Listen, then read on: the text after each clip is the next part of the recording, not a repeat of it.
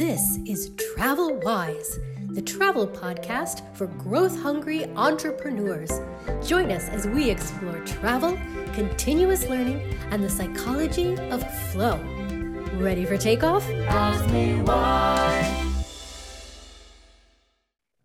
Welcome, everybody, to 52 Living Ideas. We are almost at the midway point of this book that we have been exploring here, The Evolving Self by Mihaly Csikszentmihalyi. This is a sequel to the Flow book.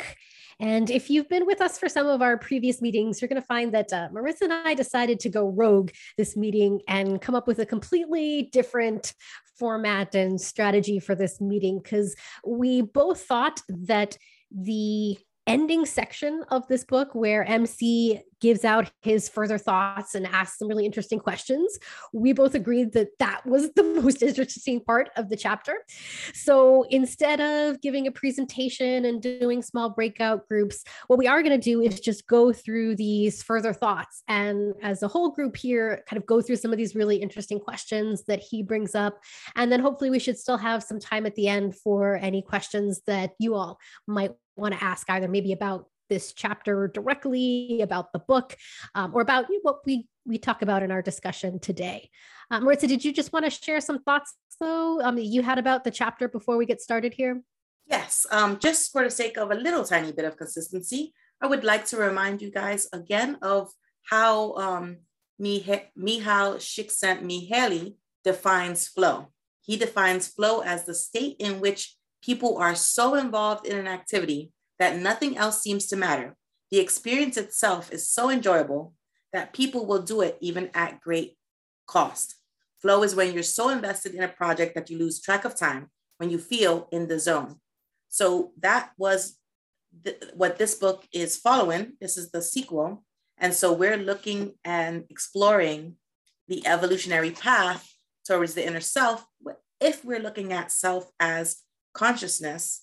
And what we're trying to do is that the best way to improve our opportunities for entering into flow states is by finding a way to wrangle our consciousness and take a little more control over it. So that's the premise that we're moving forward from. So as I shared with Joya a little bit ago, I really struggled with this chapter. I found it to be just, so far, it's my least favorite. And so let me first explain to you a little bit about what we're talking here. The title of this chapter, we're looking at chapter 4, it's called Predators and Parasites. And in each section, we're introduced to different types of predators and parasites that are perceived by the author to be almost inevitable facts of our evolutionary path as human beings. But not just as human beings. He shows how they exist within other societies and organisms as such. Part of the struggle with the chapter is that it's kind of like doom and gloom overload. It's just you're piled on in each section. It's like stack upon stack of all the ways in which you are not in control of yourself, your life, or your consciousness. So it's kind of really, it's also a very difficult read for that reason. But the nice thing is that we know that the first 5 chapters, that's kind of what he's doing. He's presenting for us all the doom and gloom. And we're hoping as we get to the second part of the book, which we're almost at, he's going to start presenting us some solutions, some possible ways forward and around all of these pitfalls that are part of the human being evolutionary path. So we talk here about the idea of, the concept of survival of the fittest and how that may or may not affect us.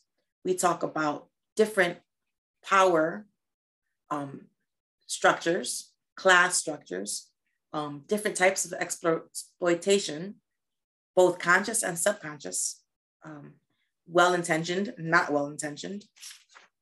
We speak about the differences in power, differences in equality and inequality. And we speak about exploitation.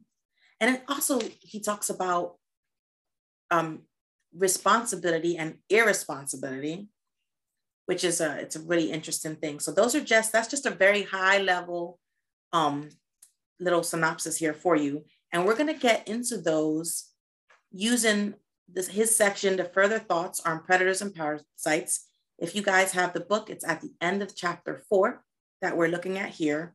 And we just felt that these were thought-provoking, so thought-provoking that we really thought it would be very beneficial for us to go through the thought-provoking aspects of this concept of predators and parasites that are affecting our control of ourselves and our lives, as opposed to going through slide by slide and regurgitating all of this very serious and difficult pitfalls that we already read in the book. Okay, I'm gonna turn it over to Joya and let her run with it. Yeah, I'll just jump in and say before we get started here too, that like when I started getting into this chapter, I was almost surprised that the editor of the book let MC get away with the structure of the book. Like Maritza and I are both reading this with you all for the first time. And I have to say, for a book that's supposed to be the sequel of Flow, besides the discussion of Flow we had at the very beginning, we've just been like slogging through all of these chapters. And it is, as Maritza said, it's all just the doom and gloom. It's all of the problems. It's all of the things that prevent us from getting into flow. And I sort of understand why maybe that makes sense, but it also makes it a very difficult read. But the good news is it doesn't flow. No, exactly. It's almost, we're falling into the problems of anxiety and boredom and not being in the flow channels. You'd almost thought maybe even MC would have had a glimpse into thinking about how to structure this book in a better way.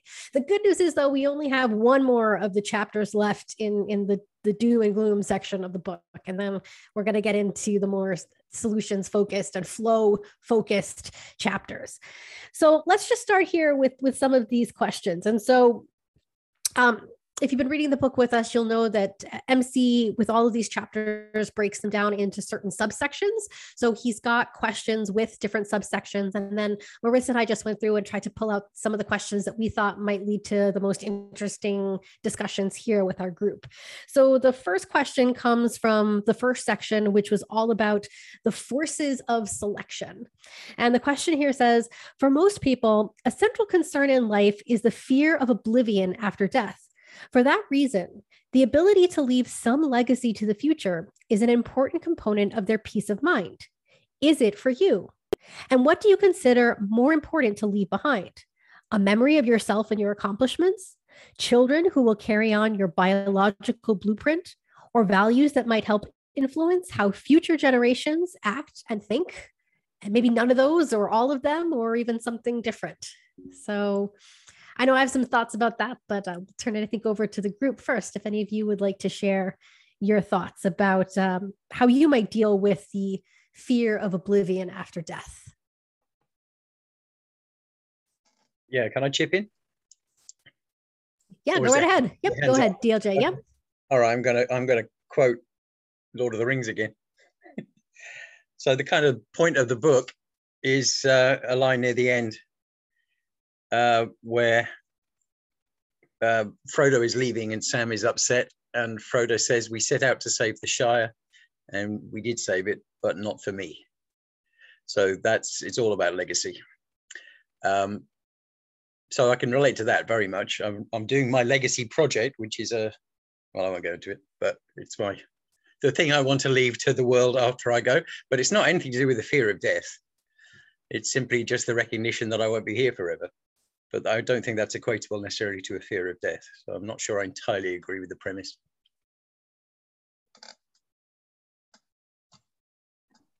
No, I think that's totally fair too. It was one of the problems I had already with this chapter, that there is a way in which, as human beings, we're perhaps unique among species in actually being aware of the fact that we will die someday. And certainly that awareness can and does play a role for many people, but it doesn't necessarily have to play a role in your thinking. And I agree too that I also, start thinking about my legacy, but it doesn't necessarily come from a fear of death. Like personally, my own beliefs are, I don't have any beliefs of an afterlife. So I don't really have anything to fear after death. So it's more for me just thinking about what are my values here on earth and what can I do right now while I'm alive to contribute to those values. And then precisely because, as human beings, we have this conceptual consciousness that can understand and grasp beyond just the immediate moment. I have that awareness of there is going to be life going on once I am gone. And what can I do to make sure that the things that I care about can continue on even after I'm gone? So it looks like Sharon here has something to contribute, and everyone else. We have a small group you tonight. had James, and then James Sharon. first. Sorry. Okay, sorry. James first, then Sharon. Oh, I see James. Sorry, Sharon. Yeah. Thank you. I was just going to say that we have a small group, so we should be able to get everyone in. So. Cool. Yeah. So anyway, I agree with you. I think that it's we always have something that we're doing. This is what we do. It's like we're always we're doers, and there's this type of people: do-it-yourselfer, follower, leader. It's always some active person. That's how we define ourselves. We don't define ourselves as the one who's worried about death usually. But you can make a speech about it. You could write a book about it or something like that. But it's not what we care about. What we care about is always the next thing. And he's got a lot on his plate. She has, she has a lot of cares. So it's really the normal life is not this kind of Buddhist life that I think the author is talking about. It's the worldly life. The worldly life involves caring for others, caring for things that need taking care of. So I sort of like his philosophy is a little bit droopy at this point. Thank you. Yeah, thank you, James. Sharon is up next. Yeah, so I have a different view. I don't think we cease to exist. I think we cease to physically exist. And maybe, I'm not sure about this, but I somehow believe that we still have an impact. But I think that I want to do something that's significant. When we talk about legacy, I get a little tripped up with that because time marches on and life changes, and what might be relevant today as a legacy passes. There's very few things, for instance, what our forefathers did to create the United States, that have lasting effects for hundreds and hundreds of years. So when I think about legacy, I don't really think about something that maybe I'll be involved with, something that has perpetual lasting effects. But more than that, I want to fulfill a purpose. Why did I come onto Earth at this time? And I think it will be specifically relevant to the times of today. So that's kind of the way I think about it. But it would be great if I wound up doing something so significant that it did kind of change the world in a permanent way. Yeah. So I'd like to chime in here for a minute. So my thoughts on the idea of legacy center on how to view a legacy of a people, not a legacy of myself as an individual. As somebody who does not have children, so I have no progeny to leave anything to, and I don't have any desire to do so. So that, but I see in my family, I see the legacy. Like I have an aunt who has 10 children, and the stamp is so fierce. The genetic stamp rings so true from our side of the family, despite the fact that it's, they're married. It's all the same parents for both of them, but the stamp, my family's legacy, you can see it. To me, I see the genetic traits. So when I considering the idea of forces of selection and some of the manners in which this section was written by MC, I was wondering about what we as a society would potentially leave as legacy if we're considering this natural selection concept. And, you know, so he brings up, this is the section in which he brings up the word memes. So I would just like to point out for those of you who maybe didn't get a chance to read the book, if you hear us speaking about memes, we're not talking about smiley emojis or whatever those cool kids are doing online, of which I am so not one. But when he says memes, he's talking a cultural norm. That's the equivalent phrase that he used. So if you hear us use that, that's what we mean. And that is fascinating to me. We're going to get into that next chapter, so I won't delve too much into it, but I think that the way to tie this a little bit into the concept of flow is that if what we're trying to do is find ourselves in that sweet spot, right? We want to be more often in the flow state. Somehow our legacy has to be tied to that flow channel, that flow state.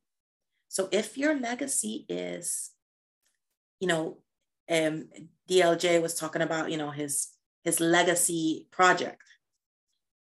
So that should exist along that channel, at least, you know, majority parts of it, if it's your life. So at least that's my thinking. Like if we can find something that we view as legacy that also aligns with walking that meaningful path, well, then the legacy will almost resolve itself, will it not? My 2 cents. Oh, DLJ, go right ahead. Well, if you're looking at in that sense, then you've probably got to think post-human, haven't you? You've always got to be thinking, what is it that we can pass on to the next species who's going to become sentient after we've wiped ourselves out in the next few years? I don't know if I would go that drastic. Because if I were a scientist and I figured out a way to turn, you know, salinated water into fresh water, I can leave that legacy today. And if I really enjoy that creation process,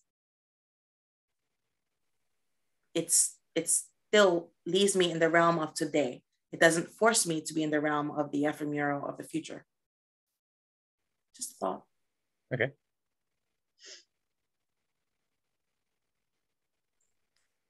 Right. Any more thoughts about legacy? And you can always feel free to, you know, jump in and you know, pick up any of these discussion threads as we go on.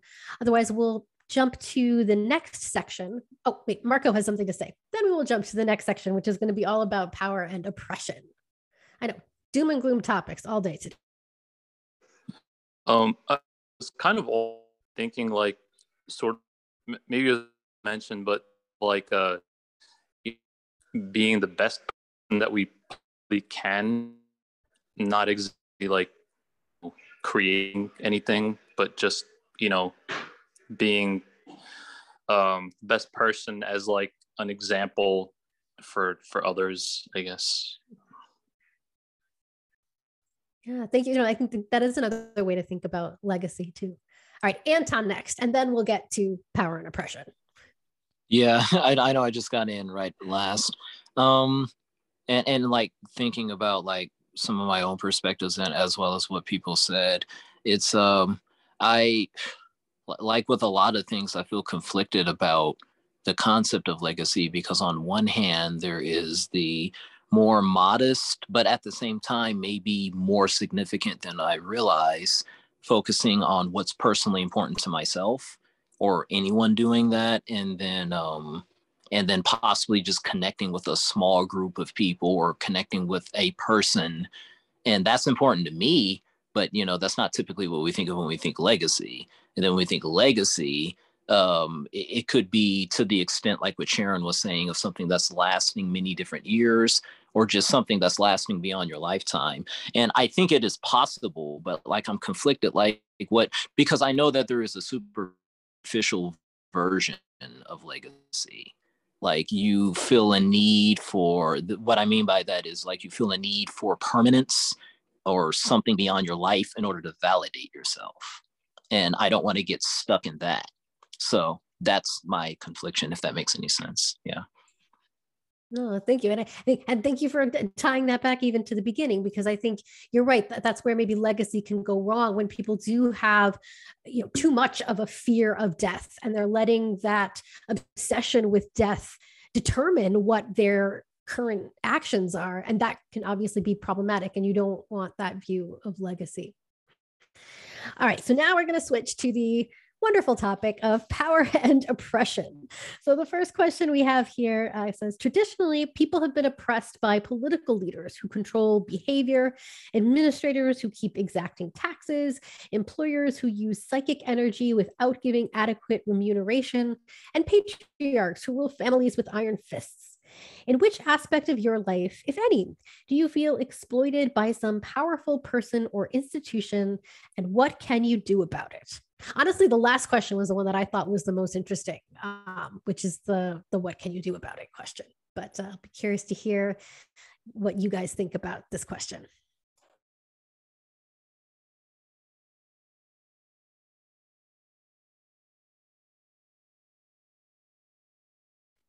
Can you give me the questions again? Sorry? Can you give me the questions again? I was thinking of the first one, and the second two. Yeah. So the question was, in which aspect of your life, if any, do you feel exploited by some powerful person or institution? And then the second question was, what can you do about it? While you guys are gathering your thoughts very quickly, I want to talk for a moment about the concept of psychic energy, because that comes up in this section. And so MC tells us that oppression is a condition in which the psychic energy of one person is controlled by another against his or her will. To a certain extent, we all have to do things we don't like because someone more powerful than us wants us to do them. And the whole, we hope that in most situations we're doing something that we hope to derive some future benefit from alienating our own psychic energy in the present. So we're hoping to get a future benefit. But this concept of psychic energy is kind of what we're exploring here, because what he's saying is, if as a conservation tool for psychic energy, people exploit others because then they don't have to use their own energy. All right, James. Yeah, I'm not one to necessarily feel like people are kind of like sucking out psychic energy. I'm more or less in the physical. I kind of like operating in the within the sphere of my own interests and so forth. And I know there's exploitative people in that, and you sort of like I'm familiar like with that work, like building little walls sometimes, or just choosing who you associate with, those kinds of things. But as far as like being like things getting out of control, things not being in my hand, they're like owned by the government or they're owned by other institutions. That's basically all the time. I'm a completely dissident person. I don't go along with what the government does. I don't necessarily enjoy all aspects of society as they exist, but I'm not a complainer. I sort of like go along with it. I don't necessarily feel I have the ability or the right to do everything. That would be good. That's kind of like this childish idea of I'm going to run the world someday. From that what was that? There was a cartoon series about that that I exposed my kids to. I didn't watch all of them, but it was by Steven Spielberg, was the producer of it. I forget the name of it. But the idea that there's a drive, and there were a couple cartoons like that, with characters that would kind of try to control everything using their mental abilities. And it's a brilliant idea, and it's kind of like it's a good antidote. All of these kind of things, all kinds of philosophies, are good antidotes to powerlessness. In other words, if you feel like you're left powerless by your oppressive government or by advertising or the corporate masters, or even just cruel educators, they exist, right? So you you always have those kind of like philosophies, even this sort of like watered down Buddhism. I think that Chizitsky is kind of like presenting. So Chisnetsky, sorry. So it's yeah. So I think that yeah, it does have a lot to do with your frame of mind, but it doesn't stop you from doing what you do. In other words, I do what I do, you know, whether it's studying things or writing or any of the things that I love to do. And I do those by basically building a wall. I have my own dwelling. I don't have to worry about what the government thinks, even if they think about everything differently than the way I do. Thanks. Yeah, thanks for sharing that, James. And I love how even in that you've incorporated a lot of the solutions. So the what can you do? The way you've talked about, just having that control over your own mind, what you're reading, what you're studying, taking control over who you associate with. I mean, these are all great strategies of what you can do. Obviously, like pursuing work, it sounds like, in hobbies that allow you to follow your interests. And, as you put it, to as much as you can, kind of, build a wall against, outside forces that might feel oppressive or exploitative. Looks like Gretchen has something to add here to this part of the conversation. Right. Yeah, I guess I was thinking about along the two things. The two questions and what to do about it would be, I think, in my case, psychic energy can just be like mental influence and energy, not necessarily, and it can come in all sorts of forms, like mental, oppression, whatever it is, that energy, the strength, that you have, or the power over someone else that they're not. That they don't like. And, this can, I think, come in obviously many forms. Everything from parental, maybe narcissism or whatever, even over children, their children, things like this. And I think no matter what the situation or what the thing is to gather more power than what the pressure, the power is of those, that are putting those limitations on you. And, and so I would think, that can be done, I think, in numerous ways, by education, by joining forces with people to create that bigger energy. Those are just a couple of my thoughts. So thanks. Yeah, thank you for sharing, Gretchen. And you reminded me, I should have probably pointed out when MC uses the phrase psychic energy, this is one of his pet phrases that he uses again and again, and he has a very specific meaning. So he's always talking about our mental energy, and specifically, he's always focusing on attention. But I think what you're saying is perfectly in line with that. And I love your solution, which is that we should become more powerful in how, we develop and use and build up our mental energy and our attention. So yeah, I love all those suggestions. Thank you. Right, Sharon has something to say next. Yeah, so my knee-jerk reaction to that question was, I'm at more of the voluntary part of my life where I'm not working for pay. So the things I do, I choose to do. But the more I thought about it, I thought, there's probably, I really liked this chapter because I think it illuminated some things that are subtle, that when you grow up in different periods of your life, in different stages in the culture. He talked a little bit about the culture.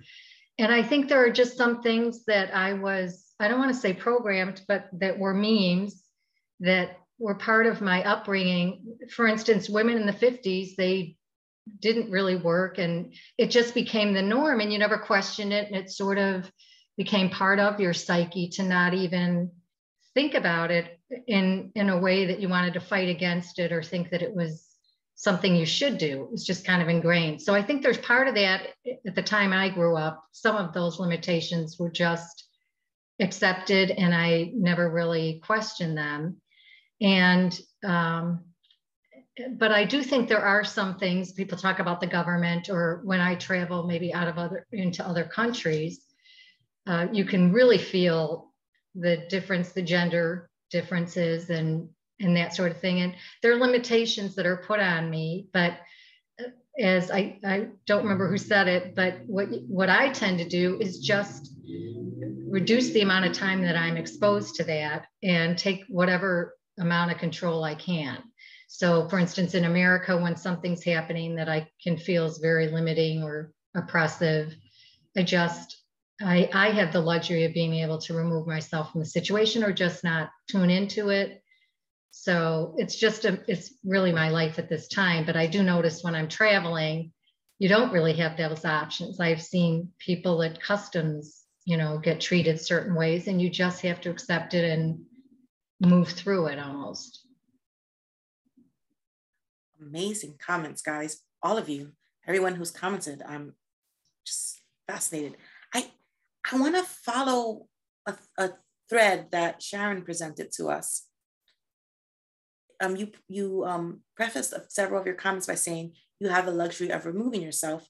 So I would like to say, what do we do, or how would we answer this question because all of us, we're sitting here, we have the luxury of free time, of a safe enough societal environment where we can just sit and have a discussion on a lovely evening. We're not working at this moment. And if you are, yay, thanks for being here. But we do, all of us, enjoy a certain amount of freedom that many others may not have the fortune to do so. They would not have the ability to be sitting here with us today because of different circumstances. Maybe they have too many mouths to feed, so they need 3 jobs, or they don't currently have internet because they couldn't afford it, or they're in some place where, they're getting bombed, or so how do we consider this question from the perspective of being in a situation we cannot remove ourselves from? Would anybody care to comment on that?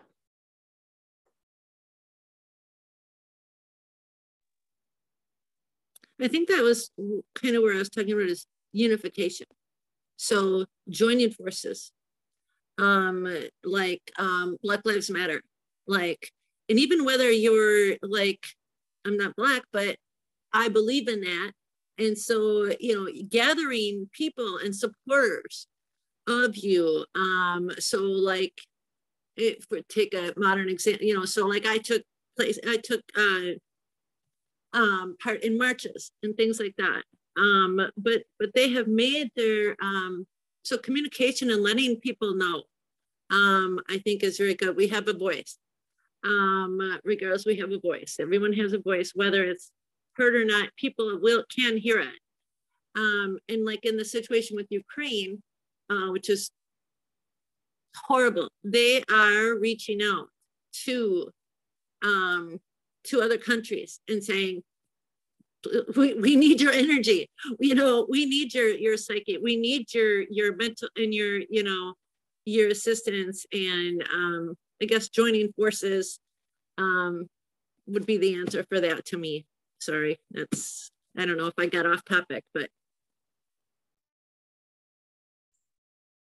No, I think that is and again, and I like how you're reiterating the answer that is one of the things you can do. I was going to answer even just by turning more toward the internal. To me, I always see these as the lessons of Stoicism, the lessons of thinking about what is in your control and what's not in your control, and then starting to pay attention to what is in your control. But often Stoicism, pure or real traditional Stoicism would even have you start to turn your back on the world. So I love how Gretchen's even kind of providing solutions for how we can actually have engagement and impact in the world, perhaps by joining forces with others. That does give us more power in the world.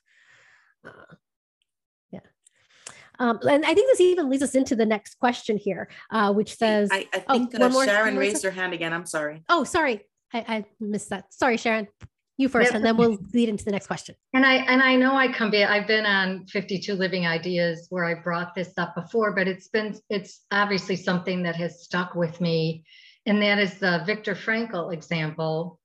That to me, I still don't know how he was able to do it. I hope everyone's familiar with that. He was the Jew that wrote the book, and somehow, because that is, for me, one of the worst experiences I think any human being would be forced to go through, because individually, but then also watching other humans maybe, shrink down to nothing and be abused, and just the horrors of that.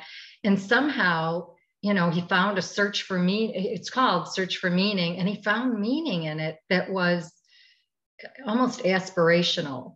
So, and I think that dovetails into the book we're studying. One statement constantly comes back into my mind from this book, and that is, the mind left to its own, left unoccupied will go chaotic.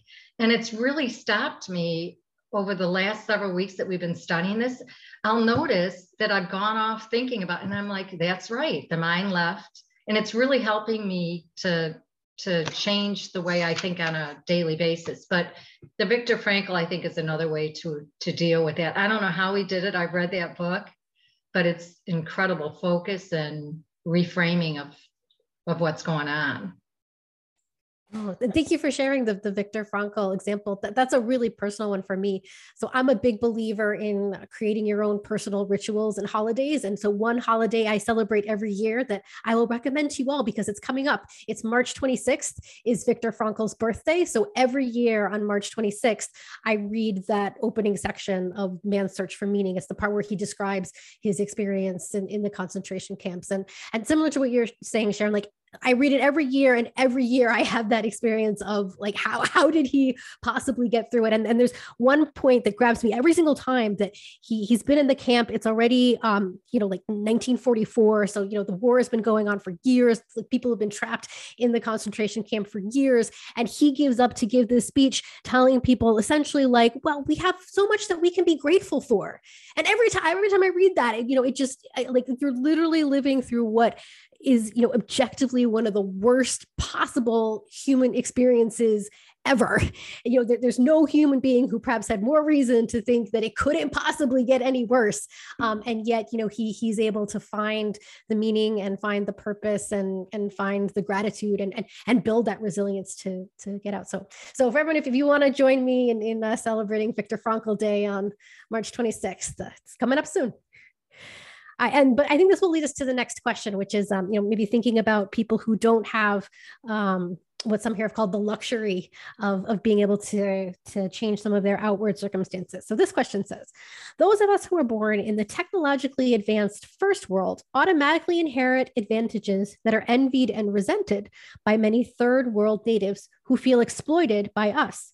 Their trees go to make our furniture. Their air is fouled by our emissions. They are forced to trade non-renewable raw materials and labor for cheap manufactured products. Do we have any responsibility to ameliorate this state of affairs? And if yes, what can you do about it? Any thoughts about that question? So again, it's, do we have any responsibility to ameliorate the fact that, people who were born in the third world, don't have the luxuries that those of us who are born in the first world have? And if you believe we do have responsibility, what to do about it? All right, so James here has something to say first. Yeah, just to start off, I think we have a responsibility not to judge. We have a responsibility to trade freely, to take advantage of what those nations and cultures have to offer us.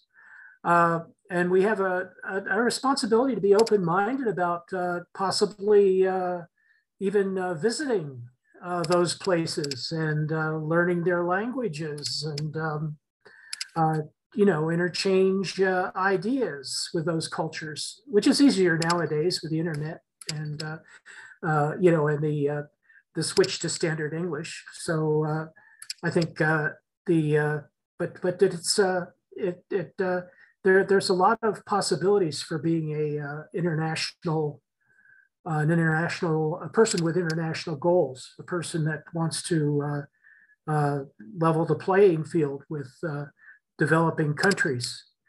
And in a certain sense, we might be able to influence political parties, but it's really hard. I think in the United States, it's kind of hard to south of the example that was given before, Black Lives Matter. I mean, that was really hard to get across. I mean, we had Black militants, that was tried for a while.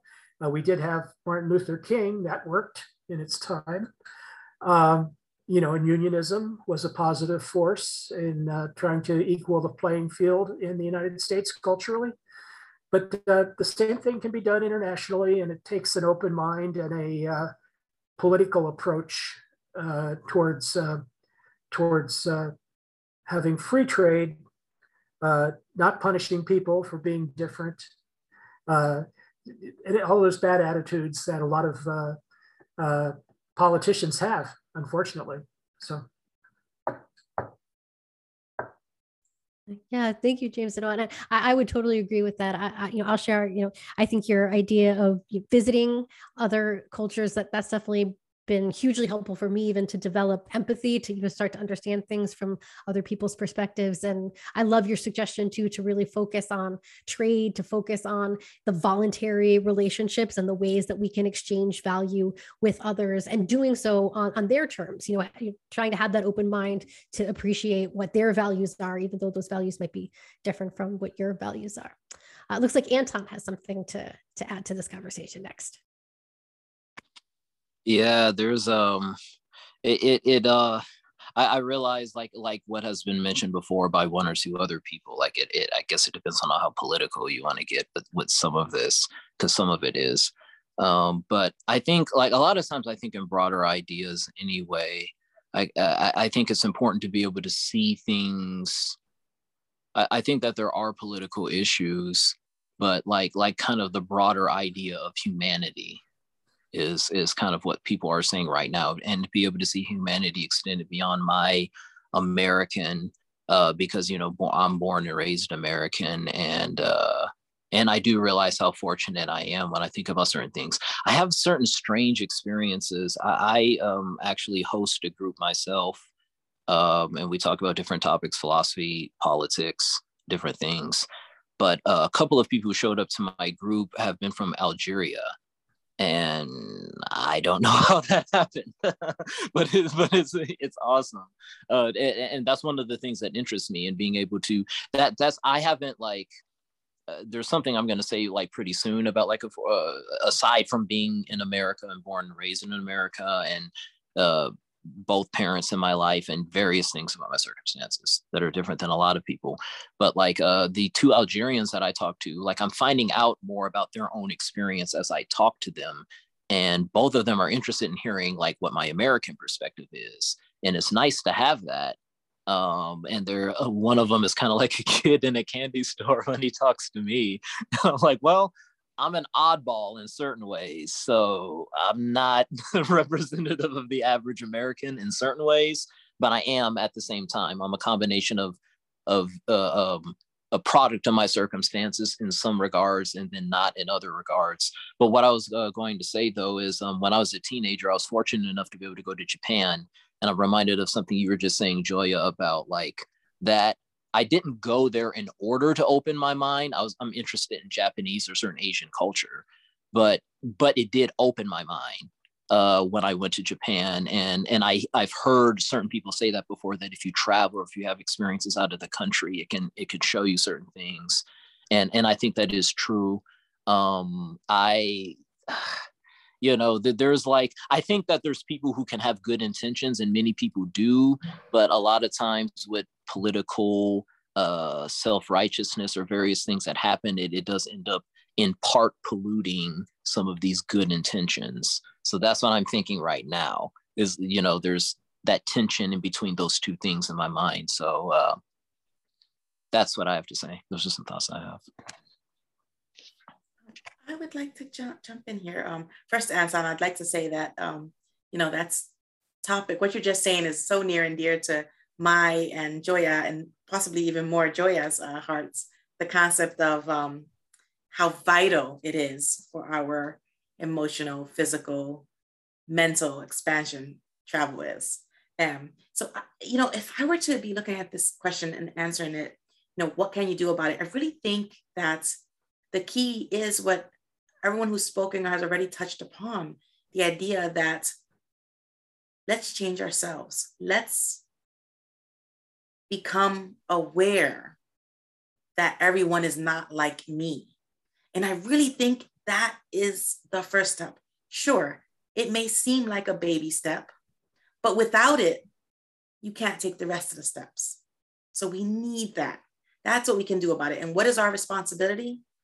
Is to always seek for another story. If we keep foremost in our mind the fact that there's never just one story, there's never just one perspective, then we go a long ways towards not lumping people in one category and then like beating them with a hammer because we think they're all like this. If we can remember there's more than one perspective, I think that that would be the best way to try to tackle this question. I see Gretchen, sorry, go ahead. That's okay. I just was thinking that,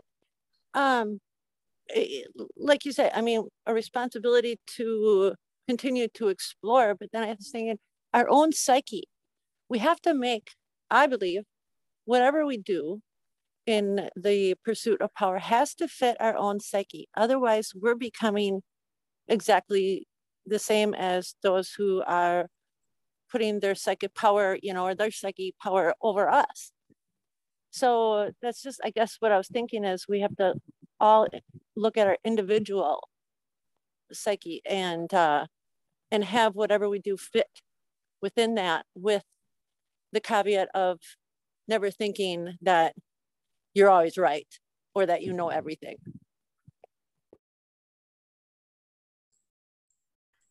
I think that that's exactly right. I think that just even ties in with what everyone else has been saying. Yeah, so thank you for sharing that, Gretchen. So we're already even coming up on the hour. So I'm going to skip ahead a little bit. We're going to skip over some of the sections. And there were a lot of different sections in this chapter, but we're going to skip to the section that is about the transmission of inequality. This is, I think, a potentially really interesting question. At least Marissa and I thought it was interesting. So maybe the two of us will have a lot to say about this one, even if the rest of you don't. But this question says, is it right for parents to be able to pass on unearned power, e.g. property, money, status, to their children? At what point does the need to enhance oneself through one's descendants begin to conflict with the common welfare? Is evolution better served by polarization of power, i.e. letting the rich get richer and the poor poorer, or by a reshuffling of power in each generation? So again, the question is evolution better served by the polarization of power, the rich getting richer, poor getting poorer, or by reshuffling power in each generation? So maybe Marissa, if you don't mind, maybe jumping in on this one, because I know you had some thoughts about this question.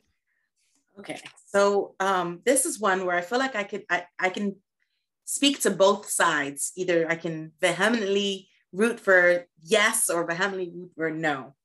And so what I see here is, so I'm going to read a little bit here from this section here, the transmission of inequality. MC tells us that real inequality and the attendant feelings of envy and jealousy come about when the elements of power begin to be passed on through cultural inheritance.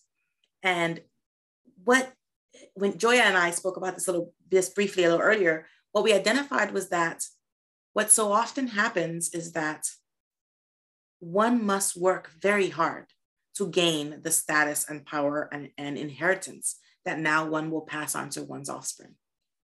But then we give them that and forget to also pass on to them that strength of inner core that caused you to work hard and to amass amounts and save and have a worth ethic. And so then the person to whom you've bequeathed this inheritance doesn't have the same values you have. So, but now they have this massive amount of power to wield in their society without the same value set. How do we mitigate this? Because even if it's not true, even if you yourself instill in your child, the same or similar values as you have, and along with it, this lump sum of money. At some point, it will degrade because the life experiences that led you to those values are not the ones experienced by your offspring. And so the inheritance affords them a different life. So the values they leave to their future offspring. Now, so it's almost like it's a cycle of degradation. And it's like if one thinks about depreciation in a piece of equipment. You know, if you're doing finances, you subtract a certain amount of money year to year because you assume that there will be degradation. But we don't assume any decay in values from generation to generation when we're calculating different levels of effort required. Because even in the idea of technology, if you don't have a big inheritance to leave your offspring, collectively, the collective we of society is still leaving the inheritance of a more technologically advanced world. But we're not necessarily providing them with the strength of self or core needed to wield it responsibly. At least that's my perspective. But then I feel like someone who worked very hard and amassed this fortune should not be penalized. So you can't just say, oh, well, they've got to give it to everyone, because I don't see why would one bother to work hard and have a good work ethic if it was going to be taken away from them. So like I said, I think the real answer is I would say neither yes nor no, but I think I could discuss either side. And so I really look forward to hearing what several of you have to say. Looking here, I have James, Anton, Gretchen, and then DLJ. Go ahead, James. Yeah. Okay, thanks. It sounds just a little bit like imposter syndrome, or I'm thinking about that. I'm thinking about we all have like groups that we participate in, and there's always someone who doesn't really share as much. There's always somebody that's bound to sort of have imposter syndrome. And when you're talking about this inheritance, so in other words, the king, right? In an African tribe, there's I think at least in some cases there's a king, right? At least in a so there's this. Maybe I saw too many movies, I don't know, but so you might have a king, and in some culture, and this king has a son, right? The firstborn that we learned about in the Bible. So the firstborn is supposed to be the next king, right? But what if the firstborn doesn't really deserve to be the next king? Isn't he going to have a problem? Isn't he going to have a little imposter syndrome? Isn't he, if he actually gets the job, or if it comes time for him to take the job, aren't the people in the tribe going to be looking around at each other to see where the next king that should be king instead of the eldest son should be? So I think I don't think the problem is with rank, and I generally don't think it's with wealth, because I've seen groups of wealthy people, and there's idiots in every group. I'm sorry, among people that are really the leaders of corporations or on boards of, there's always some that you'd think wouldn't really belong there, but they're there, right? So they're not all perfect. They're not all Charles Mungers and who's that guy from Nebraska? They're not all Bill Gates. They're not all like super. Bill Gates has limitations, as we all know. But they're not all kind of like running on on 8 cylinders. So, but the thing is that many of them contribute, and that's the idea, is that we in society, people contribute. They have a role to play, even if it's to sit back and learn and support the others.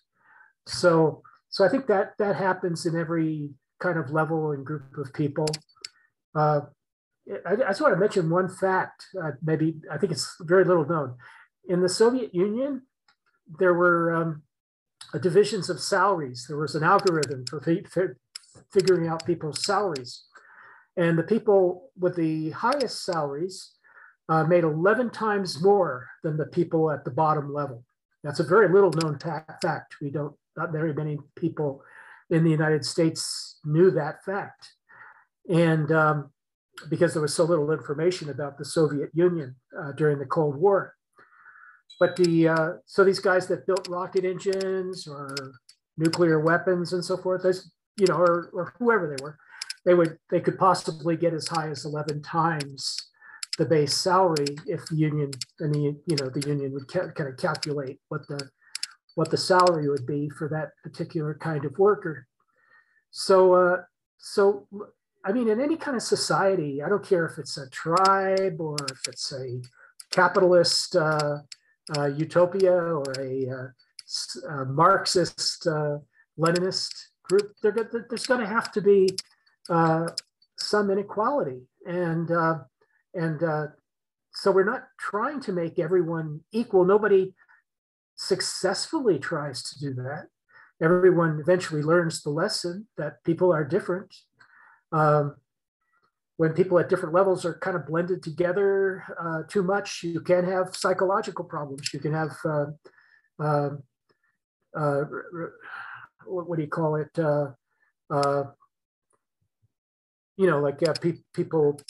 People envy. You can have people envying others. They don't think they deserve their position, or you can have imposter syndrome and things like that.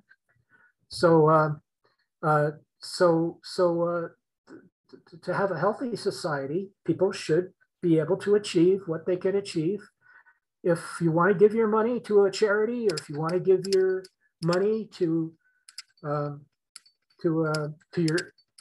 idiot son or daughter, that should be okay. I mean, it's just the way the cookie crumbles. I'm sorry. Thanks, Jim, and thanks for sharing that fact about the Soviet Union. I didn't know that, so learned something new. Thank you. So I know we have coming up next. I know we have definitely DLJ, Marco, and then Anton. I wasn't sure if you actually had something for this one, or if that was still your hand raised from the last question. Yeah, I mean, I could say something, but Maritza might have called on me on purpose. I don't know. She might have. She might have raised your hand for you. Well, we'll do DLJ, we'll do Marco, and then Anton, if you do want to say something, you can go next. But DLJ will go first. Yep. Cool. Okay, so I've got 3 comments based on the 3 people before me in reverse order. So James mentioned 11 times salary. Yeah, looking at the US in particular, where you've got the top of an organization with hundreds and hundreds of times more. Yeah, 11 times seems like, quite reasonable, I think. Bear in mind, Marx said from each according to their ability to each according to their need. That's not equality. That's distribution, right? It's not equality, right? So just picking up on that one. Some reassurance maybe for Maritza's comment there in terms of tech inheritance and the next generation maybe not having the social tools to go with the technical tools or applying them in the same way, in the same principles. The reassurance I think I can give you is that our generations were also inheritors. So the previous generations maybe had the same concerns, but we've done all right, haven't we? So maybe the next generations, okay, maybe not all right, all three, okay. And then the last comment was on the Joya's preamble, or you used the term is evolution best served? Is that from the book, or is that his term? Yeah, that's MC's phrase there. Is evolution better served by polarization of power or by a reshuffling of power in each generation? Okay, so that's not evolution in the biological sense, presumably, then that's more in terms of improvement, I guess, right? I think he's thinking in terms of like a cultural evolution that builds on a biological evolution. Okay, but evolution doesn't care. That's the point, right? So the word really is improvement, and that implies some sort of goal, objective. Well, his whole argument, sorry, not sure, but his whole argument in this book is that he's going to make the argument that as humans, we need to start consciously controlling the future of evolution, presumably through cultural evolution, but building on what we've learned about our biological evolution. That's going to be his argument. That implies that we need to have some sort of consensus as to a goal, something we want to achieve, right? Which biological evolution doesn't. So good luck in reaching consensus on that one, I'm thinking. Well, he's proposing in this chapter that it happens with or without consensus. So the more of us thinking about it consciously, the better shot we have of it being a desired outcome. Yeah, but what's the desired outcome? That's my point, right? Because we have to. Well, there is that. He does not provide that for us. Remember, doom and gloom all the way, guys. Sorry. All right. Thanks very much. But in the second half of the book, the second 5 chapters, that is the part that's going to be all focused on the future. So I think we're going to see, in more detail there, his view about, what it is that we can, take control of, and perhaps, his ideas for how we can direct the course of evolution, and to what extent consensus might be necessary or not. But obviously someone is going to have a goal. And we'll see even, what his goal might be. So. Can I break in? I just have one sentence that I just read, which I think explains his point of view. He calls it selection. When you learn the tune of Greensleeves, or the way to tie a shoelace, or the words of the Declaration of Independence, you are part of the process of selection that transmits memes through time. So it's the idea is that it is a little bit unconscious. In other words, you decide what you care about, and those things that you care about changes the memes that become transmitted through all the social mechanisms. And these actually replace, in some sense, replace the genes in human society. The genes are still there, but these supplement that process. Thanks. Thank you for reading that. That is one of my favorite quotes from this book. And I think it just perfect timing. Thank you. DJ, did you want to add anything to that? Or otherwise we'll go to Marco next. No, go ahead. I just wanted to interject that explanation from the text, that this is a kind of like genes plus memes philosophy. And it's not incredibly formal. It is. I like that aspect. It is a kind of the idea that some of its ideas seem a little bit slanted, but I do like that quote. I think that's describing the way it is. I'm not sure that it's anything radical particularly here, because that is what happens, right? That's well, memes are a fairly recent word.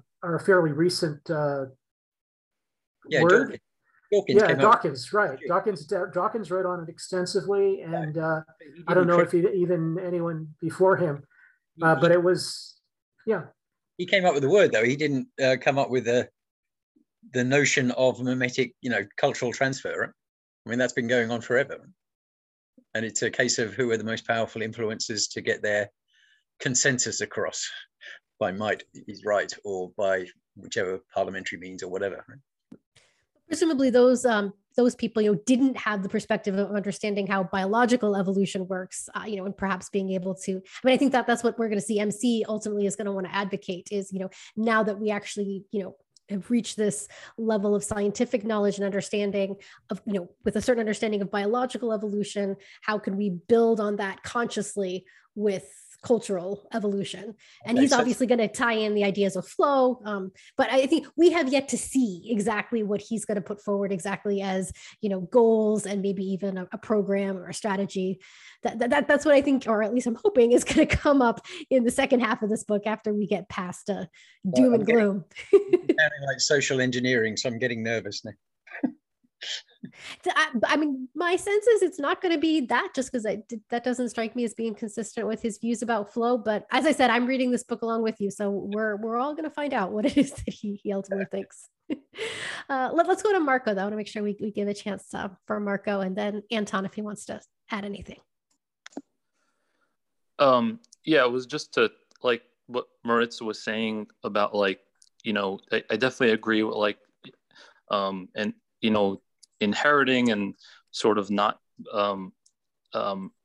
gaining the strength that made that person like, you know, gain the wealth. You're not really passing that on. But I was also, and I agree with that. Like, but I was also thinking like as well, like that, you know, maybe that person is like, you know, they're giving over the wealth to create like a better life for that person, you know, for the person receiving the inheritance. And just, you know, it doesn't mean that, you know, that person can't like, you know, gain that, that same sort of strength. And, you know, it might provide like a better life. It might be, you know, a little bit easier, and they might be able to accomplish different things than, you know, than that person given the inheritance accomplished. And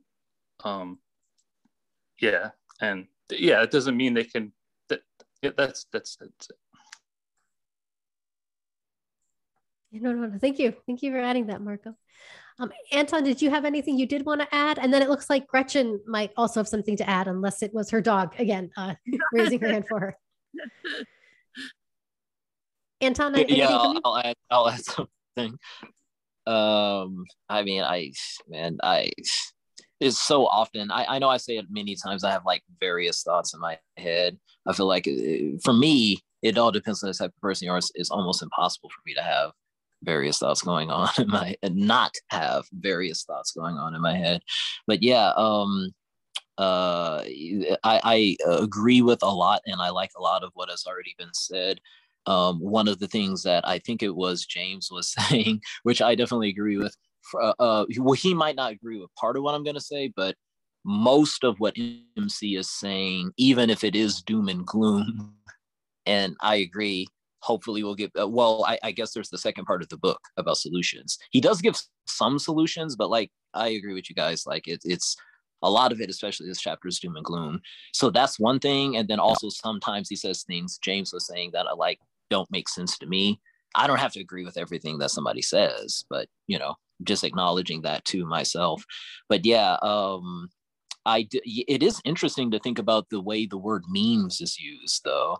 Like Maritza pointed out earlier, like my millennial generation, I'm 32 years old, so like memes mean something completely different than memetic information. I've heard that before when I've listened to one or more podcasts, but it's a completely different usage of the word, which I think I can see the difference. But yeah, I think like wealth inequality, I do agree with what has been said before, that as I've thought about it, I don't have a problem with inequality in and of itself. It's just, is it to the point that people can't live a decent life?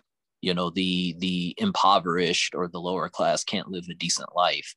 Otherwise, people can have different levels of wealth or resources, and I don't have a problem with that in and of itself. I've realized over time. There was something else I was thinking about saying related to what has been spoken about. I mean, like I said, there's different things that I was thinking about. I'll just leave it. I'll leave it there. Maybe I'll say it later. I don't know. Yeah. I want to spin off of something Anton said. Actually, I want to hear what Gretchen has to say first. Go ahead, Gretchen. Thank you. And I apologize. I was taking my dog out and doing some touch training with him. So this one actually was me. But I was just thinking, you know, the doom and gloom and the money. And it's like, you know, there's a difference between new money and old money. And, you know, the history, looking back and seeing, and even genetically, you look back and you see, okay, my parents and my parents' parents, they've all, you know, had the mindset genetically, you kind of inherit maybe that money attitude. But I'm reminded of just how history, it changes, how things will change, based on history, and we don't look back on history enough.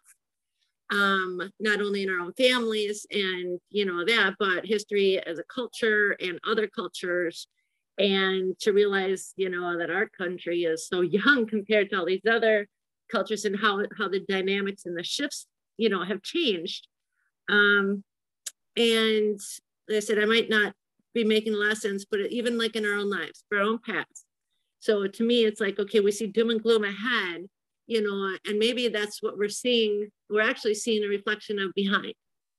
So, but by looking in the rearview mirror, instead of, like my mom's favorite saying goes, glance in the rearview mirror every once in a while, but keep your eyes on the road ahead. So I guess to me, that's the flow for a pattern for my life that I try to succeed as in looking at, okay, I did this in the past, that didn't work, or this is what happened, or this is what so-and-so did, in the past. And so this is where I need to go as the flow in my future to pursue my dreams, pursue my, what I want. Anyway, so that may have been said before. I was a little distracted and it may be off topic, but it's just something you were thinking of and somebody said, made me think of that. So sorry. Thank you, Gretchen. I wanted to say something. I'm going to make a quick comment about what Gretchen just said. Then I want to get some, I want to piggyback off of Anton's statements quickly. So Gretchen, this idea of there's a difference between old money and new money. That is a social construct. Money actually is the same, spends the same, looks the same, with the exception of different print variations. And it's funny though, because that totally proves the point here. It's become a social norm to assume that those who come from old money will have a different cultural affect than those who come from new money. But we all accept that as naturally. So it's funny. That's a great example of a social meme or cultural meme that we've accepted. So that's awesome. And now Anton brought up something, which is the flip side of another piece that's spoken about in this section of the chapter, the idea of passing on inequality. Instead of an inheritance, inequality. When we're talking, we're talking cultural evolution. As we evolve, we're passing on cultural technology, cultural inheritance. We're also passing along cultural inequalities. And what does that mean? It's pointed out here by MC to us that even though there's no rules against us intermingling with those who are not like ourselves, we tend to hang out with those who are like ourselves. So when you stay in your own circle, your circle is all you see. And all this, we're seeing this rear its head very more so now in the social media environment. You're only shown ideas that are similar to yours. And you start to think that that's all that exists out there. As we continue to live in that environment and move forward, that becomes the cultural inheritance that gets left behind. That becomes the new digital memory that's out there. And that's an inequality dependent upon who you are. It's there, it's this thing, if one is not aware that an option exists, does it really exist? So, I say to people, I didn't know. So my 17-year-old self who was prepping to try to go to college was not aware that there existed something in school called engineering. I did not know that. I knew of people who worked with wires and did electricity. Those were electricians. To me, they made great money, but they worked hard and got really dirty. I didn't know that there was something similar that was more numbers involved. I love numbers. I'm really good with numbers. Had I been aware that that was a potential path for me, I may have opted for it. But I didn't know that existed. And I went to what I thought were good. My parents sacrificed and I went to Catholic schooling. They paid to put me in a better school system. So it's not like I was in some crappy little school. It's just the culture in which I surrounded myself was not one where engineers existed. So I'd never heard of one. I didn't know they exist, and I'd never seen it anywhere. So imagine that for a bigger example, amongst bigger groups of people who are existing through life, not knowing about certain things that exist in the world. That's the cautionary tale here. To me, that's the danger of this transmission of inequality. It's not necessarily the malicious transmission. That exists too, and that's huge, and we could probably have a whole separate debate on that. But to me, the most chilling and concerning aspects of this cultural inheritance or just cultural feeding of inequality is that it's happening behind the scenes. And our new technologies are making it easier and easier for these types of inequalities to exist behind the scenes. And again, how do we fix that? How do we avoid it? Maybe we got to get to chapter 6 to figure it out. James, thank you for waiting so patiently. I apologize. No, I enjoyed your comment. I just wanted to give an example of this shuffling because I experienced one in my career as a computer, as a software engineer. I worked in a bank. It was a large bank at the time in Los Angeles, and called I don't know, some kind of international bank. Now I forget, but they First International, but they had a program of shuffling their managers. So every manager, whether he was in a technical field or a taking care of tellers or the money counters or whatever, all those managers would shuffle. They'd go off, leave their discipline, whatever that was, their technical discipline, educational competence, and go off and lead another team of employees every 4 months or so. And it was called, they called it Matrix something, probably. There was you could see charts. They'd have charts of where the managers were going next and stuff. And this was obviously a recipe for catastrophe. And the bank made some mistakes financially, and they went. They started going downhill. They were purchased. I think there was a consolidation. They all the workers went off to live in the desert in Phoenix, and it was then eventually they were either purchased by another bank or went out of business. I forget which bank they assimilated them, but I just wanted to mention that this idea that that you could just shuffle anything you like is so corrupt. And I've seen a real life example of how it is a recipe for disaster. So thank you for sharing that personal observation. We have only a little over half an hour left, so I'm going to take us into the next section, which we're moving from predators now to parasites. And more just doom and gloom here. So we're talking about parasitic exploitation.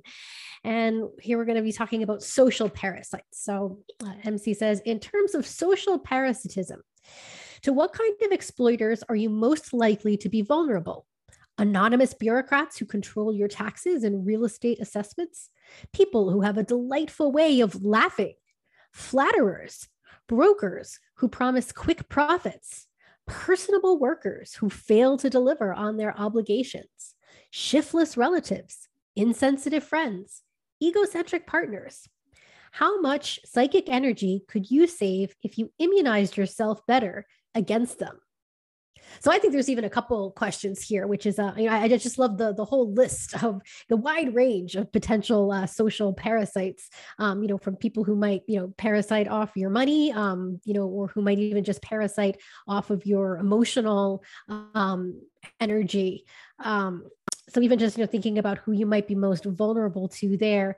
And then even just this question of, immunizing yourself against parasites and how one goes about doing that. My guess is it probably, the type of immunization probably depends on the type of parasite, but I'm going to be curious to hear your thoughts here from everyone in the group first.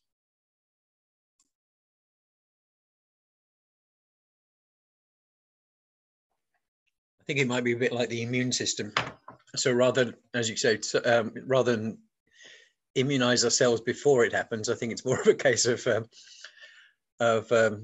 gaining immunity, like once it's happened, right? So it's exactly getting burned and learning your lesson. Yeah, same way as our body's immune system works, we catch something and fight against it, and then we know next time. Right? Yeah. All right, James has something to add to this part of the conversation.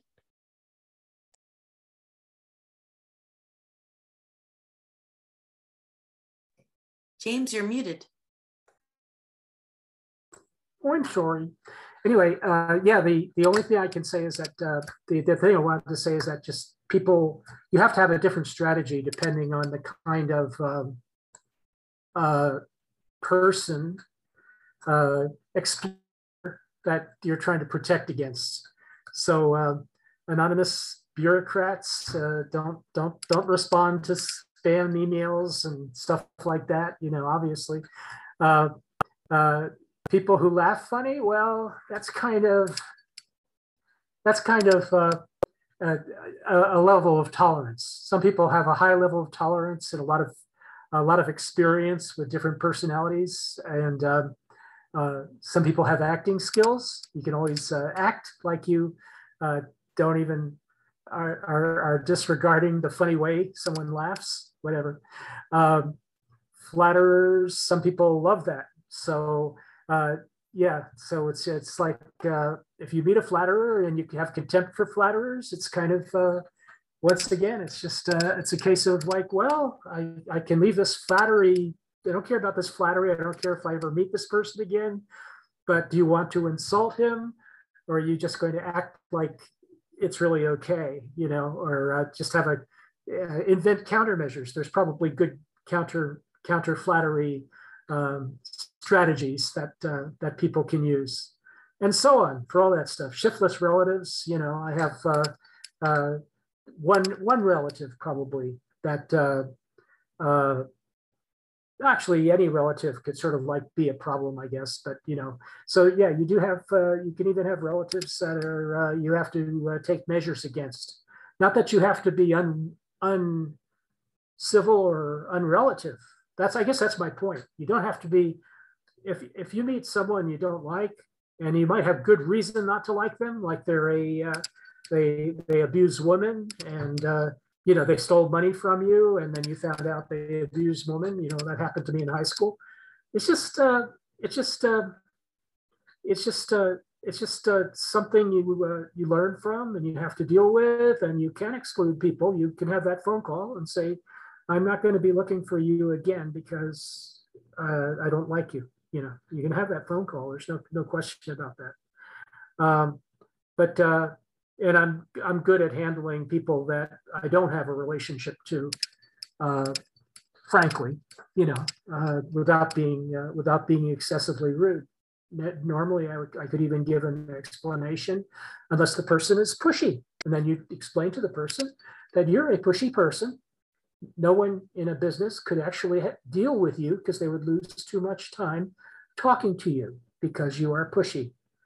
I'd like to terminate this conversation. Goodbye. You just have to deal with different people on different levels, and that's life. I want to say I'm glad I'm not the telemarketer that's getting on the phone with James there, but we'll turn it to Anton next. Anton has some comments for this one. That's funny. Yeah, I like yeah, the way that I tend to think about it is like treat everybody with not everyone doesn't have the same view of what respect is, but treat everybody, even people I don't like, with a certain basic level of respect. But if I don't like you, then I don't prioritize you. Just if I have to talk with you, if I happen to run into you, then it might happen. I don't know. I know I walked away for a certain amount of time, so I could just riff off of whatever happens that pops in. But the reason that I raised my hand, though, even though I'm agreeing with some of what I just heard James saying, or part of what he's saying, is I realized what it was that I forgot earlier that I wanted to say, because we talked about like being, it doesn't have to be wealth, but being the child, like passing on values and being the child of someone who has plenty of money or plenty of status. And it reminds me of a podcast that I was listening to. There's a quote, it's a popular quote, but I don't remember it word for word, but essentially that there's no great man. I guess this could be said about women as well, that that has a respectable, I know this is not the quote, but the point of it was, there's no great man or great woman that has a respectable father. And I thought about it as the person on the podcast was describing it, and they were describing part of what was talked about earlier, which is that if they're born into money or they're born into a certain amount of privilege, they, I won't say it's a guarantee, but there's a good chance that they will be spoiled or they won't be able to appreciate that position. So even if you yourself have values and you want to pass it on to them, I don't have any children. I'm uncertain if I want to have children, but I've thought about the implications of that. And it's parents are in a difficult position, because even if you have wisdom to impart or to pass down, there's no guarantee that your son or your daughter is going to listen to it, you know? So I don't know. I don't want to get, I don't know if I'm getting long-winded right now, but those are some thoughts that I have. Yeah, I just remember what I was going to say earlier. Yeah. Well, thanks for sharing, Anton. Gretchen is up next. Yeah, I just wanted to kind of dovetail off of what Anton was saying. Is you know, I grew up in like upper middle class, and my parents, you know, they had a decent amount of wealth, but they taught me to work. I mean, I had to work for every single penny that I ever got, and was raised with a really good work ethic. But they were too, you know. But the most probably prominent thing I remember is my best friend in college. She was not allowed to work through college. Her parents owned all these jewelry stores, very wealthy, tennis courts, you know, in their yard, in-ground pools, the whole deal. And she said to me one day, she said, you know, and this, she's got children now, she's got a child, but she said, you know, if I ever have children, I'm going to raise them like you were raised, not like I was raised. And that's what she was referring to, was the work ethic and different stuff like that. So, because she had been given everything. I mean, they had a kitchen they didn't even use. I mean, because I'm like, hey, let's make, you know, are you hungry? Yeah, let's make something. She's like, no, we don't use our kitchen. I'm like, what do you mean? She's like, no, it's just for show. I'm like, what? So it was really the most flattering comment, you know, that I received. And I am so grateful that my parents taught me to work for everything I have. And it's sad as like the millennial, you know, as this next, I mean, I'm 50 plus. So, but now it's like the kids, I mean, it's like, where is the work ethic? Where is the, you know, it's scary to me. What's going to happen for, you know, our youth and our future? But so anyway, that's it. I wanted to share some of my thoughts on this chapter, on this section. You know, the idea, I mean, parasite, there's a forceful imagery that comes up here. And we're considering it here from a psychic, a mental perspective, because, you know, we're considering the workings of our consciousness and the consciousness of our societies and our cultures. And I don't think I could paraphrase better than MC. So I'm going to cheat and read you guys a couple lines here from this section from him. First, he tells us that at the psychological level, a parasite is someone who drains another person's psychic energy, not by direct control, but by exploiting a weakness or inattention. So that's fascinating, because there are people you would not think of as parasites, that if you consider that definition, they kind of are. And then he says, and he reminds us again, this is one of MC's that kind of a pet phrase. So we've heard this before. He says, entropy is the most universal law of nature. It states that complex systems tend to break down, that heat will flow from the warmer to the colder body, that order will decompose into disorder. And he tells us that to set us up for the next little gem that I think is so important. He says, parasites are the living manifestation of entropy. They find ways to attach themselves to more complex organisms and exploit their energy with little effort of their own, often harming or killing their host in the process. And so that's the danger he's warned us about. And this here is similar to what he's told us about other negatives or other things that we're trying to do to wrangle control over our consciousness. It's so simple as taking the first step, being aware. Awareness can maybe not solve all our woes, but it's definitely that first step to walk us in a direction. And I think this section was really good for contemplating things that are taking our attention and sucking a lot of it away from us, so that we have less time to devote to things that would be food for our conscious self. And I think that it's just hearing his descriptions of how he presents parasites helps us view it in, like, because James gave us several great examples of, if it's somebody who's pushy, you just don't want to interact with them. But then it's different. Like, what if the pushy person is your child? Then it gets a little more sticky, because you can't just, stop talking to them. But if you're aware that you have this parasite in your life, he also tells us that it's impossible to separate a parasite, or not impossible. It's sometimes hard to tell the difference between a parasite and a symbiosis type of arrangement. And that's fascinating, because I think personally that we find ourselves in many situations where somebody may oscillate between several different things. There may be somebody in your life who's not always a parasite. Maybe they only are occasionally. And if we flip that on the other side, we have to assume that there exist times in our lives where we are a parasitic energy upon someone or several someones in our lives. And isn't that food for thought? Thank you. Oh, thanks for sharing that, Maritza. And I'm glad you brought up that idea, because I did think that was one of the most insightful parts of this whole chapter, because I think we're all familiar with the obvious parasites, but this idea that parasitism can even come in unconscious ways, and that we need to be conscious of that. And as you're suggesting, not only to protect our own energy from perhaps unintentional parasites who may be preying on us, but even for our own sense of integrity to prevent ourselves from becoming parasites on others. Looks like Gretchen had something to add here too.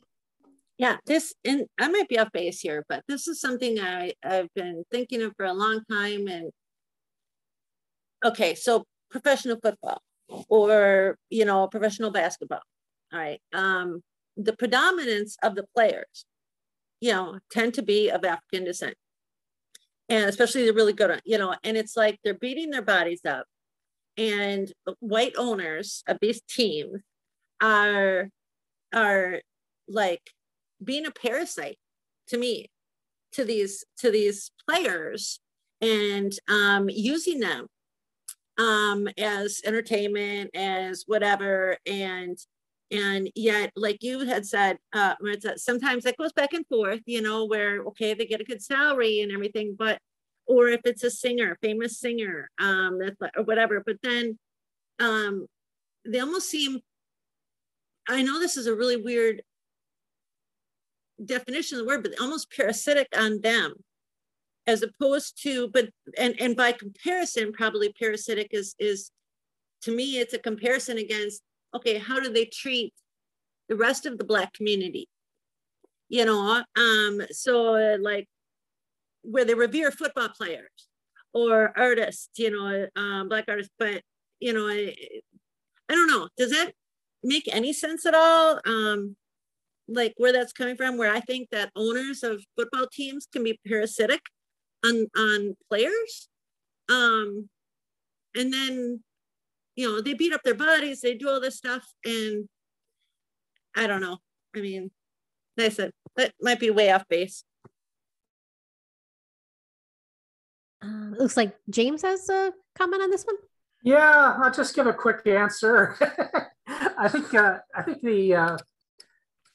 guess the capitalism, I don't know if you're familiar with Karl Marx, but he had this whole theory, which is still around today. It's still taught in the universities, you know, that capitalism, because of profit making, is so strong with the aid of, you know, the aid of equipment. You can make a lot of profit if you own, if you can get hold of land and run equipment and get people to work for you, that your wealth is going to increase exponentially. And the people, his theory was that the people that were working for you would tend to become poorer because you would extract wealth directly from them. And a lot of economists don't agree with that now. They say that even at the lowest levels, people always do better than people at the lowest levels did before. Their work is easier now. They used to work in a ditch. Now they work at McDonald's. They make more money than the people, their grandparents, you know, that worked in a ditch or whatever. So the idea is that the society improves generally economically instead of always at the expense of the people on the bottom rung. Now, the professional basketball team is a very apt example because I went to a game with the Lakers, a Lakers game once after, and I was a fan. I was watching it all the time on TV. And I went to a Lakers game and some people invited me down to their box seat, which was on the end of the floor. And watching this team back in I guess it was in the 80s, but around 1982, something like that. But I was watching this team and they would run like, the only thing you can compare it to is horses. The noise was incredible. There would be 5 guys, at least 4, but maybe 5 guys running down the floor like sprinters on every play. This is in the 3rd quarter. They did this for 1 quarter. This was their strategy, is that they were overwhelmed. They would play a losing game through the first 2 quarters for the first half. And then in the 3rd quarter, while they were still well and fresh, they would sprint for a large percentage of that 3rd quarter. And the noise was horrendous because you could hear them pounding their legs against the wooden floors, just like you said. So is this wrong? Well, some of these players make $10 million a year, right? So, and they have very, very, very large houses with waterfalls and fountains in front and all that sort of thing.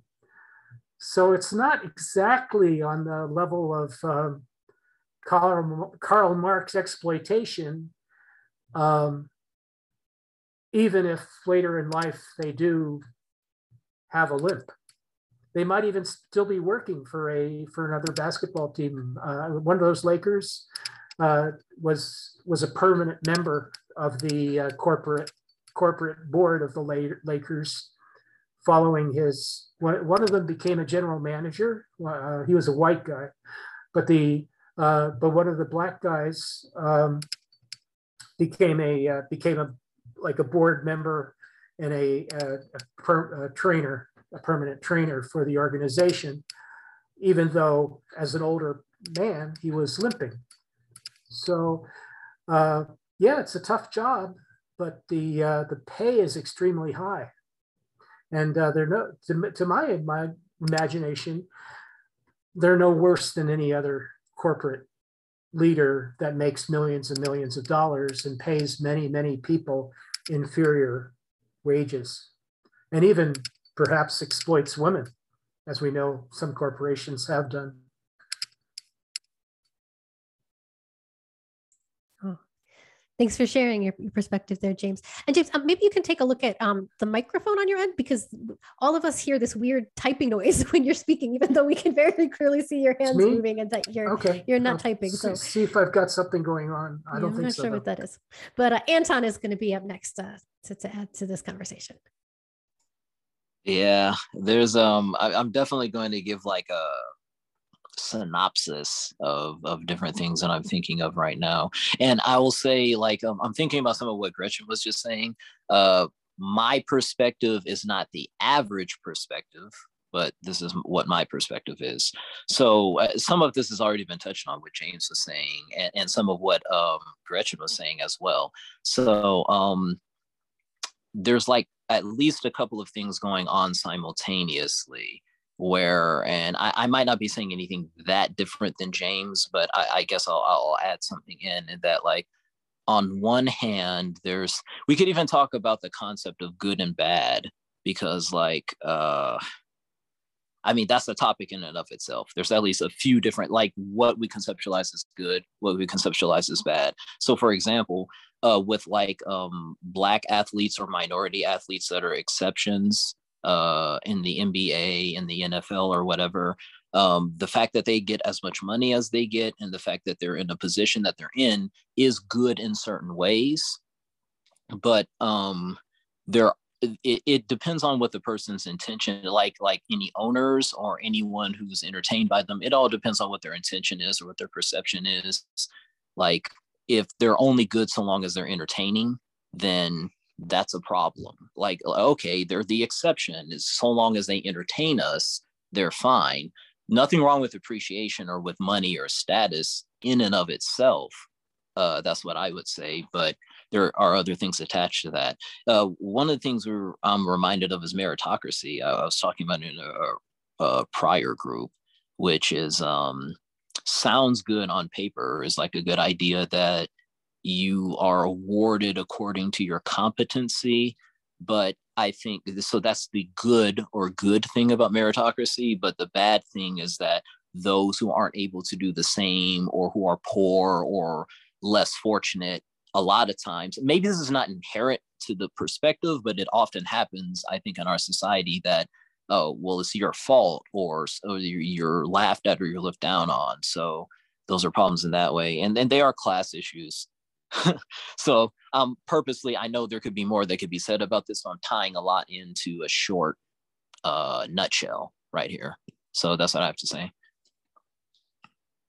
You know, I find the concept of merit-based society to be a fascinating thought experiment.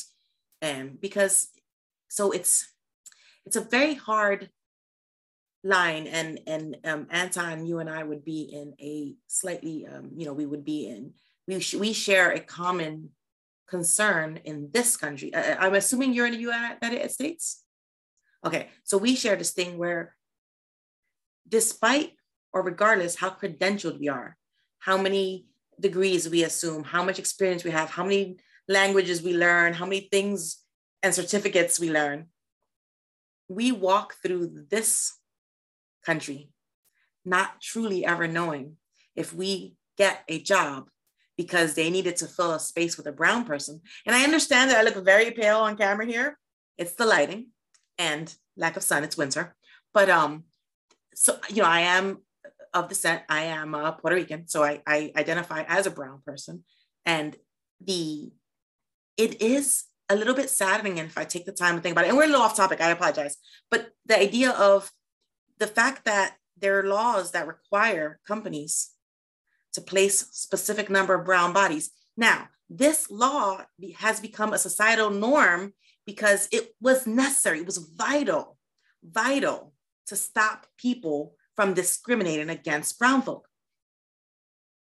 But everything that was a great intention, right? So now there's the flip side that has a potential negative side effect of a brown person wondering whether or not they truly got the job based on merit or because society dictated that that company needed a body of that specific type.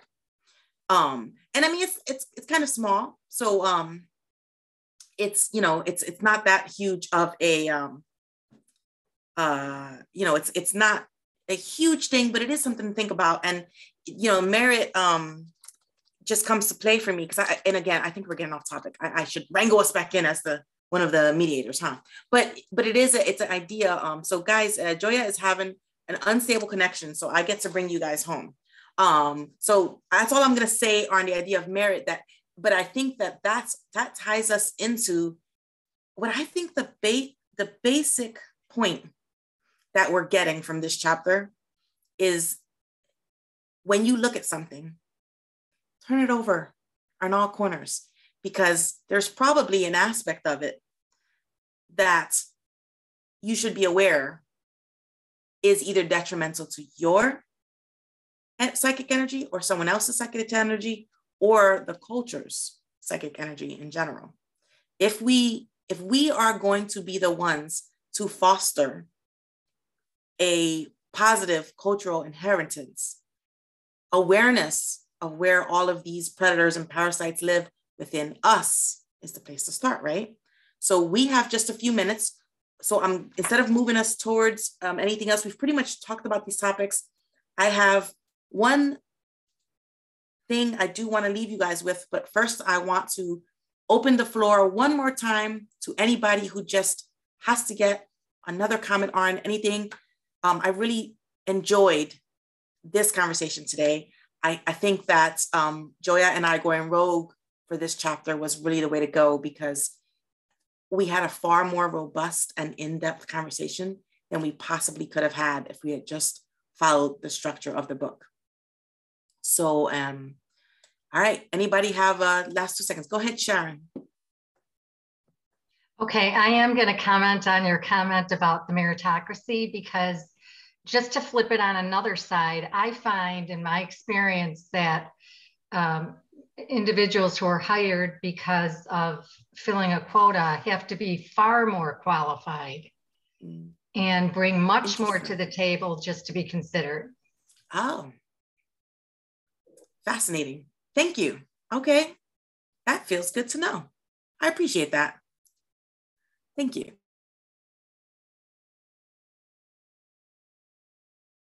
Oops, I muted. So Joya, I was opening up folks to last 2-second comments. Did you have a stable enough connection that you wanted to throw in your last 2 cents? I'm not sure, so I'll just let you close everything out here. All right. Okay, folks. So I want to remind you guys that 52 Living Ideas has many great discussions coming up. You know, tonight, he's doing the Gita, the Bhagavad Gita, and today is chapter 9, part 3. Tomorrow will be the Gita again. He's going to do chapter 9, part 3. Oh, is he doing it? No, that's Thursday. Sorry. I had to scroll down to find Friday. Apologies. I know it's the Gita, chapter 10, part 1. There you go. And if you guys are not finding my voice grating, or Joya's, both Joya and I lead, or we are panelists on the discussion that happens on Saturdays at 2 p.m. Eastern time. We are closing it out, but we have been doing a very in-depth dive into Ayn Rand's philosophy via The Fountainhead. And so those are just a couple things coming down. We look forward to seeing you guys. I'm going to leave you with a quote from the book. And this is, words of wisdom from MC. The point is not to be browbeaten into the belief that you are powerless. It is in the interest of those who control our energy to make it seem that the status quo is natural, right, and impossible to change. It is in our interest to figure out that this is not always true. Thank you guys for a lovely evening, for sharing this time with us. Next week, we're gonna go into memes versus genes, and should be interesting. Hopefully it's not as doom and gloom as today's, but if so, we'll slug it out together. And I wish you guys a great weekend. Take care. Thank you all. Bye-bye. That-